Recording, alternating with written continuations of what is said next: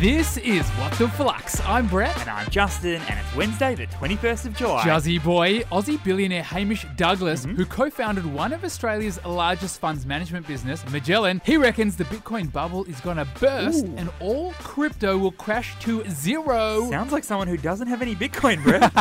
On the flip side, great news for Aussie homeowners affected by COVID lockdowns. The big banks are once again offering home loan deferrals and reduced payments to customers that are facing hardship. That's good news, Justin. 3 really positive stories today. Let's do it. For our first, Afterpay is launching a new banking app and it's got its eyes on Gen Z and millennial women. We all saw this coming, Brett. What is the go here? Okay, so Afterpay, aka the buy now pay later giant, boasts more than 3 million Aussie users, and now they're launching a new banking app. The app will be called, wait for it, Money. Oh no!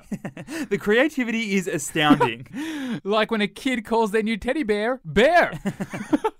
Now, as part of its prep to get its new money app off the ground, Afterpay got an Australian Financial Services Licence, Which means it can offer deposit products. aka savings accounts. And it can also offer debit cards. And Brett, Afterpay's targeting the biggest and most engaged of their customer segments, millennial and Gen Z women. So what is the key learning here? Win the hearts of your biggest customers and try to increase their value over time. Afterpay specializes in its simplicity. Pay in 4. But now, Afterpay wants to leverage its relationship with its biggest fans to drive a stake into the banking industry. Afterpay's hoping that its transaction accounts on the new app will help drive its customers to spend more time and money on its core buy now pay later app too. Think savings and bills and shopping and down the track, even things like investments and super. And Brett, if someone wants to make a money move, Afterpay wants to be part of it. For our second story, CNN is launching a new streaming service, and wait for the big name, Justin, it's CNN Plus. I feel like everyone's just adding a plus now. Paramount Plus, Disney Plus. Yep. Clearly the buzzword of the last 12 months. Yeah. What is happening here? Okay, so CNN, the global news provider you probably know is your parents' favorite channel, Home to the likes of all the journalists you've never heard of, like Anderson Cooper Wolf Blitzer. and Christine Amanpour. And now,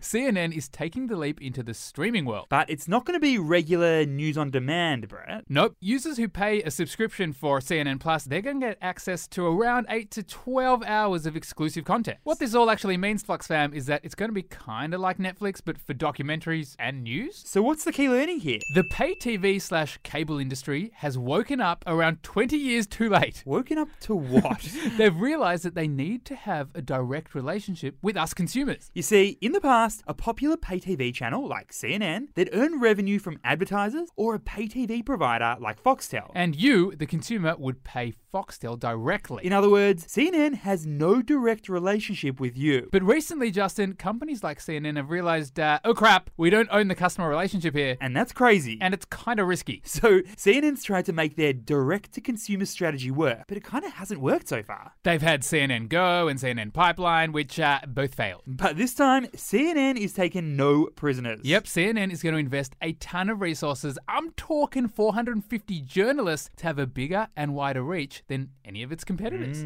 For our third and final story, Toyota, the Japanese car giant and major Olympic sponsor, is now refusing to run Olympic Games-related TV ads just days before the big event. Not what the Olympics needed right now, Justin. Tell me more. Well, some background, Brett. Toyota is a massive sponsor of the Tokyo 2021 Olympics. We're talking $1 billion of sponsorship over 8 years. But instead of going full speed ahead on running their traditional advertising around the Olympics, they're actually pumping the brakes. Why is that though? Well, firstly, spectators have been banned from attending the Olympic Games. Yes, it's fair to say Tokyo is currently in a state of emergency. And it's kind of been difficult for anyone to get excited about the Olympics at all. In fact, Jazzy boy, total spending for the games is expected to drop by a huge 90% this time round. And that's without counting any expected losses to tourism. So what is the key learning here? The show must go on. Well, that's what the Japanese Prime Minister has been saying. But Toyota is picking the people over the profits. Yes, aka becoming the people's champ of Japan. Get this, Brett. Around 60 Japanese companies have paid more than $3 billion for sponsorship rights to the 2021 Olympics. But now, those 60 Japanese corporations are facing a tough decision over whether to link their brands to the Olympic Games. Pierre de Coubertin would be rolling around in his grave.